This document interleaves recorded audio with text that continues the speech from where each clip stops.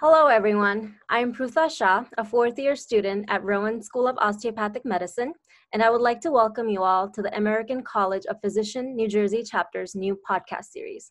With me today are Sultan Bukhari, fourth year from Rowan SOM. Hi, guys. And Mark Heslin, also a fourth year from Cooper Medical School. Hello, everyone. We are part of the Medical Student Council for American College of Physicians New Jersey chapter. On today's podcast, we are going to be talking about how to tackle Step 1 boards.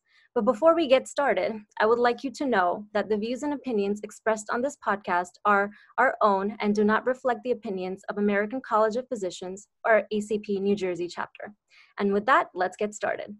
So today, we are going to be in conversation with our fellow medical student, Samir Mehta, who is going to be sharing some tips and tricks regarding how to successfully tackle Step 1 and/or Level 1.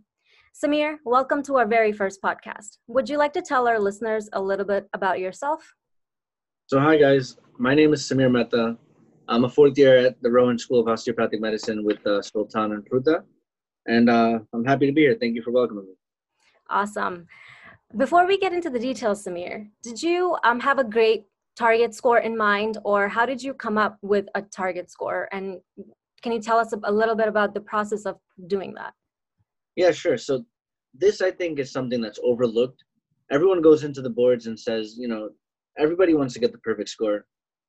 It's nearly impossible to get it. What you should do, what I did to figure out my target score, is I picked what top 3 specialties I'm leaning towards at that moment, which at a second year level, it's very moldable for change.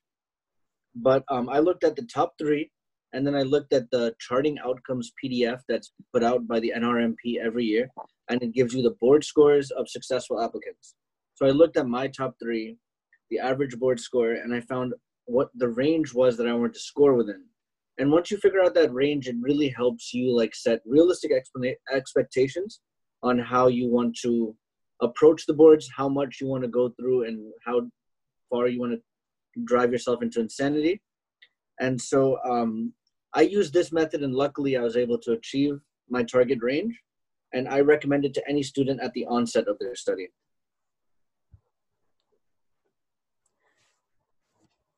Awesome. Thanks, Samir. All right, so let's start off with some questions about the school year and how step setting is incorporated into that. So for our first question, so how did you incorporate Step 1 studying while also studying for your in-house exams? This is a really tough question because there's a part of you and a big faction of your class that's going to say boards, but then there's the administration and the requirements that you need to do well on your regular courses that you're paying for in medical school, So, boards is, of course, the dark cloud that's above our entire second year. But, to navigate both, what I did is I made a very tight schedule, and I stuck to it. I didn't let my days end until I finished it, whether that meant if I slacked off early, I was staying up late, or if I, got my work done early, I could go out and have a nice dinner. So what I did was mine was based on the number of questions and the number of lectures for boards and beyond I wanted to watch in a day. And then so whatever that number was, whatever system or block I was studying, I would do whatever number of questions I determined for that day. And we'll get into that later. And then I did whatever number of lectures I had to watch for that day. Like if it was cardio and I was learning heart sounds, that would be maybe 4 videos. But then other things like kidney stuff would be like 8 videos. So I would use that, and that would be most of my mornings and portions of my afternoon. I would take a break, and then I would come back. And luckily, my school records all their lectures. So I'd watch the echo recordings of whatever my school had required us to watch for that day, or for maybe a couple days if I was falling behind. And I'd use my afternoons to tackle any of the school stuff that was required of me. Awesome. That's a great approach. And I think this is really important, and students will find this very helpful because I think this is one of the first questions I always get when students ask how to prepare for Step 1. So thank you for that. And going off that, so when should students start studying for Step 1? All right. So once again, your school classmates are going to throw you left and right. There's some students who start first day of med school. They're like, I'm doing board questions. And then there's some people who start in the beginning of second year. But I don't see many people who start early doing so much better, or I even see them doing worse because they burn out earlier. I think the sweet spot of when you should start studying for Step 1 pretty dedicatedly should be the winter of your second year. So, I mean, go home, have a Merry Christmas, and then when you come back, you're going to enter into a phase known as pre-dedicated. So pre-dedicated is your first pass of UWorld. And then also, but with that, there's like a caveat. So you should start UWorld after Christmas. But when you start second year of med school, you should be using an auxiliary question bank, and you should be using that with your clinical coursework that your school is giving you. And that's because you want to start to extract data and think of data in the form of clinical vignettes, whereas in first year it was more about memorizing little biochemistry factoids. But now you want to look at all the data and see how it could present in the form of a question that starts with a 40-year-old patient and that type of thought process.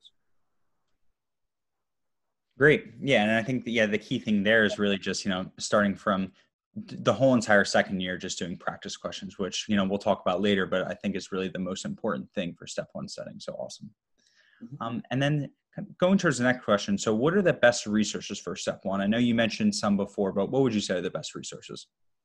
So the tried and tested method is the UFAPS method, which is UWorld, First Aid, Pathoma, and Sketchy. So UFAPS. So everybody gets that First Aid Bible. You're going to begin seeing it on your campus. Like at the start of second year, everyone's going to be carrying it around and it becomes like a badge of honor. But so First Aid is one thing. UWorld is the best question bank that I think exists. It was so helpful for me and so many of my classmates. And then the P is for Pathoma. Pathoma is a series of lectures that's hosted by this man named Dr. Hussein Sitar. And he put out these lectures that are pretty concise, and they teach you the pathology that's required for the step one. And then the S is for Sketchy. So Sketchy Micro, as first years, you probably have already encountered, and you've probably seen how good it can be to help you memorize little factoids about microbes. But then there's also Sketchy Farm, which has mixed reviews. It can tend to be very long, but the best resources, undisputed, were definitely UWorld, First Aid, Pathoma, and Sketchy Micro. Sketchy Farm is if you like it. And then also one more thing though, with the First Aid, you're not going to be able to read that book front to back. It's going to require some help. So by help, I mean you should be using a video lecture series as an accompaniment to your First Aid and helping to guide how to read First Aid and also giving you things to annotate into First Aid. What you'll start to see is people will carry around all these colored markers, and they're using that to annotate into their First Aid the things that they learned from the video lecture series. And so there are two of them that are really dominant. There's DIT, Doctors in Training, and there's Boards and Beyond. And I went with Boards and Beyond because it was very comprehensive. And those are the resources that I think are like non-negotiable. And then there's secondary question banks that you could pick. The two most popular ones are Kaplan and USMLE-RX. I personally went with Kaplan, but a lot of people went with USMLE-RX and they found good success with it. I loved Kaplan. The app is very good. It's very convenient, and the questions are as close to UWorld as you can get. Great. Awesome. And I think an important thing about resources as well is that quantity doesn't necessarily equate to a higher score. So I think, you mentioned a lot of very high quality resources, and you didn't mention a million resources that you use. So the more resources you use doesn't always equate to a higher score. Great. Yep. Totally agree. And then going back to questions. So how many practice questions should students be doing in a day or a week or during their study period? So whatever you want to do in a day or in a week, that's up to how much you can handle. There's some people who could handle doing 160 a day. There's some people who are more like me who can do maybe 80 a day. And so the way that I figured out how many questions I want to do is how many times I want to do every question bank. So I knew going into it that everyone was telling me that I'm going to have to be doing UWorld twice. So UWorld is 2,900 questions. So I'm doing UWorld 2 times. I know I wanted to do an auxiliary question bank. I started that at the beginning of second year. So I knew that I wanted to finish that. So that was Kaplan, which is 2,800 questions. So that's 2,900 times 2, and then 2,800 questions of that. And then being that I'm a DO student, I also need to focus on the ComLex. So in that sense, I had to do at least close to 2,000 ComBank questions. So just discrete questions from question banks, I did 10,000. Not to mention the full-length exams that I did, which were about 8. And so after 8 full-length exams, you end up doing 2,000 questions on top of that. So at the end of this whole second year board preparation period, be ready to have done 12,000 questions. Awesome. And then kind of the last question I have for during the school year is that, there's so many resources out there. So like what resources did you not use for your step one prep that people maybe should consider not to use? Yeah. So like you made a great point earlier that resource overload does not equal great results. There were so many people who bought everything. They watched every lecture too. They used these resources. And yet when they got to the exam, they found themselves to be underprepared. And I think they were just overwhelmed. So the resources that I neglected to use were USMLE RX. I chose the Kaplan route, and I knew there was no way that I was going to do both Kaplan and RX and gain anything from either question bank. So I chose not to use USMLE RX. And then Doctors in Training was the other video lecture series that I mentioned. And I chose to go the Boards and Beyond route. And Boards and Beyond just happens to be much more comprehensive. And I felt like I needed that guided approach, whereas Doctors in Training is a really fun and interactive type of video series that will give you mnemonics, and they have plays, and it's a little more animated. It's not as monotonous as Boards and Beyond, but also I felt that it was skimming too much just on the surface and not taking me deep enough to do well on the boards. So that's why I didn't use RX and I didn't use DIT. Thank you for those responses, Samir. That was awesome. Thank you. Hey, Samir, thanks again for doing this. And also thanks, Mark. Those are some excellent questions. I'm just going to take over from here. I just have some questions about now that your pre-dedicated would be over at this point, you would start your dedicated study period. So I just want to ask some questions more in tune to that. So I'll just get this right started. How did you make a schedule for your dedicated study? So just quickly before we get into this dedicated, for the pre-dedicated, I just want to go over like what my objectives were in the pre-dedicated. So in pre-dedicated, Sure. That's a period of time that you have your first UWorld pass, your first full comprehensive UWorld pass. So in that period of time, my pace was different. And you have so much time in the pre-dedicated because you have up until from Christmas to the start of your dedicated to finish UWorld for the first time. So I was doing UWorld at a pace of maybe 40 questions a day. And I was taking my time to annotate them because UWorld is only as good as what you get out of the questions. You can power through the questions, but if you don't sit there and learn why something was nephrolithiasis and why something was urethral injury, and you don't sit there and look at the differences that UWorld is explaining to you, you're not going to gain anything from this amazing question bank.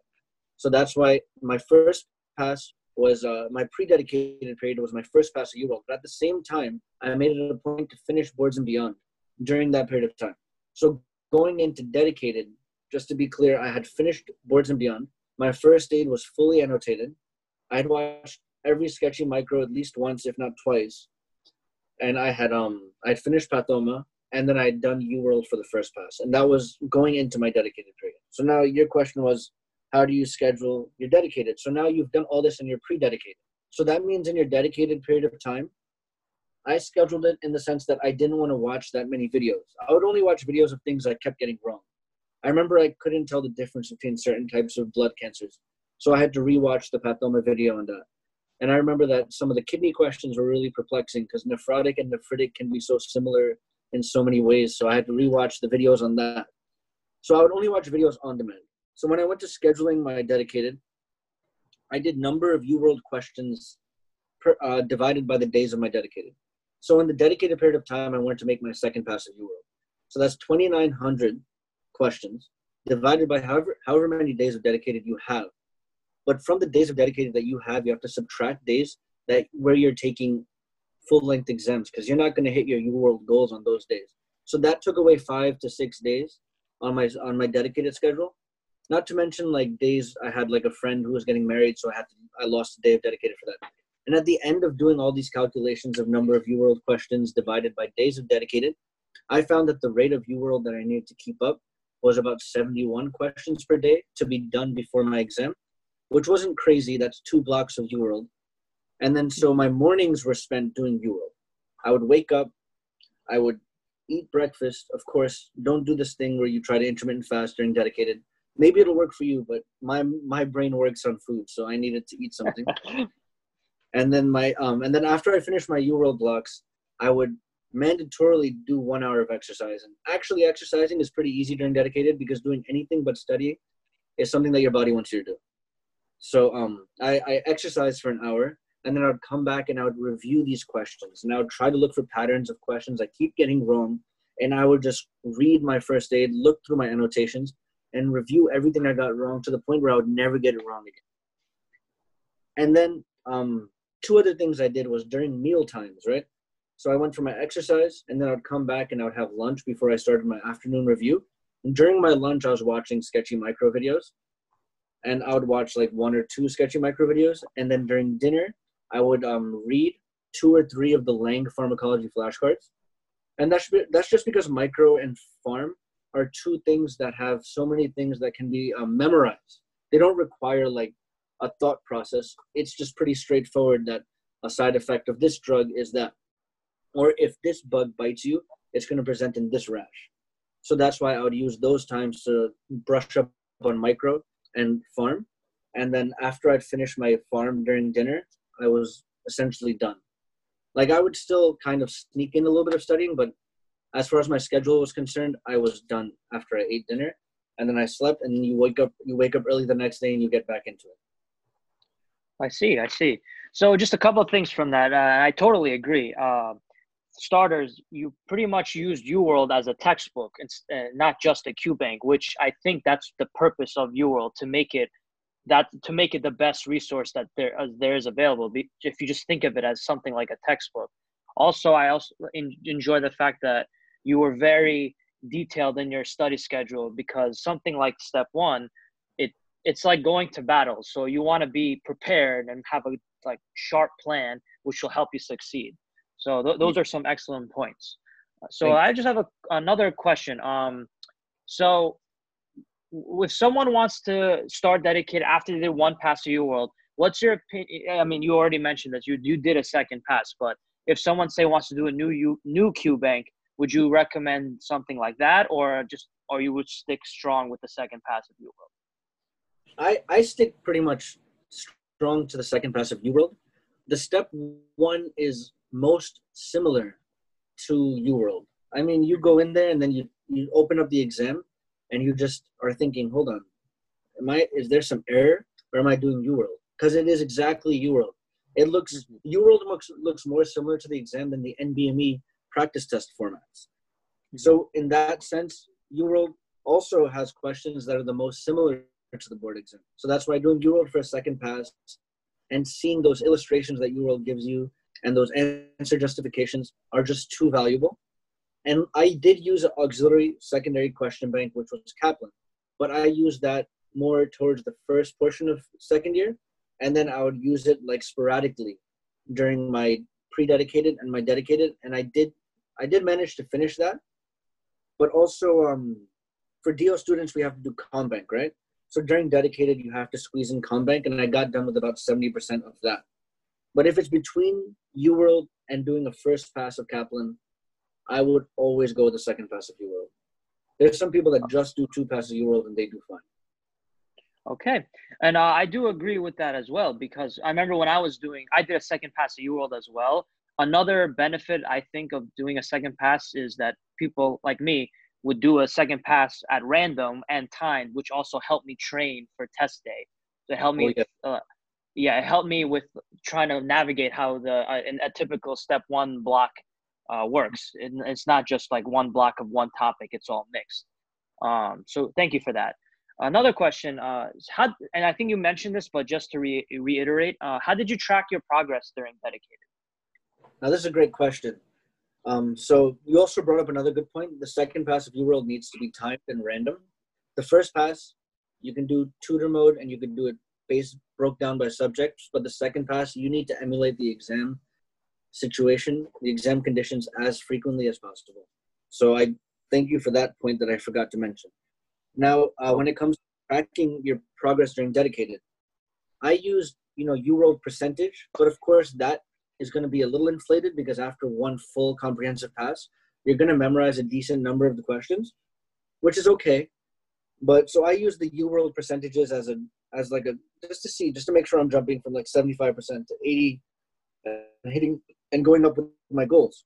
I would also caution not to use the NBME exams as a way to track your progress, because each NBME form can be so variable. Some of them are really difficult. Some of them are easier. Some of them find themselves in the middle. And there's no like really decided upon order on which you could take them. So some people do really well on NBME 17 and get pulverized by NBME 21. And that's why NBMEs are not the way to go to track your progress. Just use UWorld percentages, and then also then closer to your exam, use the UWorld self-assessments. And those, between those two, are where most people end up getting their final score. My score was right in between where my UWorld self-assessment 1 was and UWorld self-assessment 2. I found my score to be directly in between. And also, one more thing, when you're tracking your progress during dedicated, you can have some days where you're on fire. You can have weeks where you're on fire, where every question block you're getting, you're not missing many questions. But then you'll have one day where things are not looking good. But don't use those days and those bad UWorld percentages to get you down, because then you're just going to waste time being sad for no reason. Mm-hmm. No, yeah, totally agree. Another thing that I remember from my dedicated was a good thing with the one positive with the NBMEs is that it does break down your weaknesses. And I remember I targeted those weaknesses more, which actually did help me improve in some ways. Like, for example, if renal is a weakness for me, I would hit renal a lot more that week or something like that.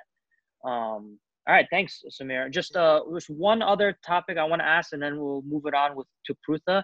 Just a common tool that people use is Anki. Did you incorporate it during Anki, and if you did, or if you didn't, what would you use instead? And for any recommendations around that? So some people like love Anki, and understandably, it's like a very convenient resource. I just found that the cards were reading me first aid, and so I just felt like reading it myself and seeing the big picture myself. But I did use Anki because it is a good resource. The memory based, the lapse time thing, does help with memorization. So I used Anki for the memorization-based subjects, which were Pharm, Micro, and then I also used this one Anki deck that I found, which was about the rapid review buzzwords from first aid. And these are just like cards that will tell you that, like, what's the most common congenital cardiac anomaly, and then you flip the card and it says VSD. And so it helps you memorize buzzwords, and sometimes buzzwords are all you have to go by. So I used that deck, I used the Pharm deck, and I used Micro decks. But then for everything else, like, the physiology and the pathophysiology, I felt better using, Dr. Ryan and Boards and Beyond lectures to get the big picture, and then have him bring me in depth. Because, I'm a big picture type of person. I need to learn seeing it all and then seeing whatever details I need to know. Mm-hmm. Thank you. And I actually like that you said that, because just so for the anyone listening to this, that Anki isn't absolutely necessary for everyone, and I don't think people should be pressured to doing it. It's just based on what you feel comfortable doing. But thank you for answering these questions. I think that's all the questions I have. Thank you again for doing this, Samir. No problem. Thank you, Sultan. That was amazing. Now that we got the logistics out of the way, I must say that was a very hefty schedule you had for yourself in pre-dedicated and dedicated, Samir. A lot of questions, a lot of self-testing, self-assessment. What I didn't get to hear was, did you schedule any breaks during your study time? And I know you mentioned working out was one of your things to take a break, but any other resources that you use to just relax a little bit also during the week? So like on the day-to-day, I had like my 1 hour exercise, and then my time after dinner to watch movies or just lay down or cry, whatever I felt like doing that day. So those were my like scheduled breaks. But those were my day-to-day breaks. But there would be random Sundays where I would think, okay, maybe I just need to take this day off, because everybody is going to experience burnout. And so I experienced burnout. I felt like I was at a basal level of burnout during dedicated, and I was only given little spurts of 15-minute bursts of energy that were given to me by Taco Bell and the gods that make that food. And those little bursts of energy were when I was most productive. But what I would say is that everyone does burnout. Everyone needs breaks. And sometimes these breaks are not scheduled. You don't know when your mood and everything and the whole world just is collapsing, around you. You don't know when you can't schedule when that's going to happen. But when it does happen, just take the break and then pick up the slack the next day. Don't try to study through it. Yeah, I love that you mentioned that all breaks don't need to be scheduled. I think that was one of my biggest fears going into board studying, that how am I going to deal with relaxing time, or how am I going to deal with burnout? And I think that's very important to keep that in mind, that you make a schedule. Yes, you might need to do 200 questions a day, for example, but you don't have to stick to it in case you're having a bad day that day. So take the time for yourself. And that reminds me also, I think my unscheduled breaks, I used to have NBME days scheduled, and after that, I did not do anything. My NBME day, I reviewed the exam, and that was it for the night for me. So I think that was a good way to get a break in, and still feel like you did something productive that day because you just took an exam. Yeah. So any regrets from your side in terms of looking back, you think you should have done something differently, or change anything in your study strategies now that you have your score and now you're a fourth year medical student? I think that you go into this with everything and you give it like everything that you have. It wouldn't be wise to come out with regrets. And I went into it with the mindset that I don't want to leave any stone unturned. So I don't have any regrets on the study side. But regrets, I wish I took more breaks, honestly, because then I would have more hair now. But this was a decision that I made, that I wanted to make sure I don't leave any studying stone unturned. But that did sacrifice a lot of free time, and like a lot of my friends did just take days and they would go meet. I didn't take those days. So, and I just kept studying through, and I studied through burnout sometimes. And I do regret that, because that really did do a number on like my ability to learn like certain subjects. I have to go back and relearn them because I learned them during burnout. So I do regret not taking enough breaks. Right. I absolutely agree with that. I think looking back, majority of the medical students, that's their number one regret, is not taking enough time for yourself and pacing yourself. So I think scheduling, what we talked about in the beginning, making a schedule for yourself and knowing what works for you is the best way to deal with something like this. But that's all for the questions we have, Samir. Thank you so much. Thank you, Mark, and thank you, Sultan, for taking this conversation and teaching our audiences how to deal with boards, burnout, and how to successfully come out of this. So thank you so much. Thank you. Thank you. Thank you. Take care, everyone. See you next time.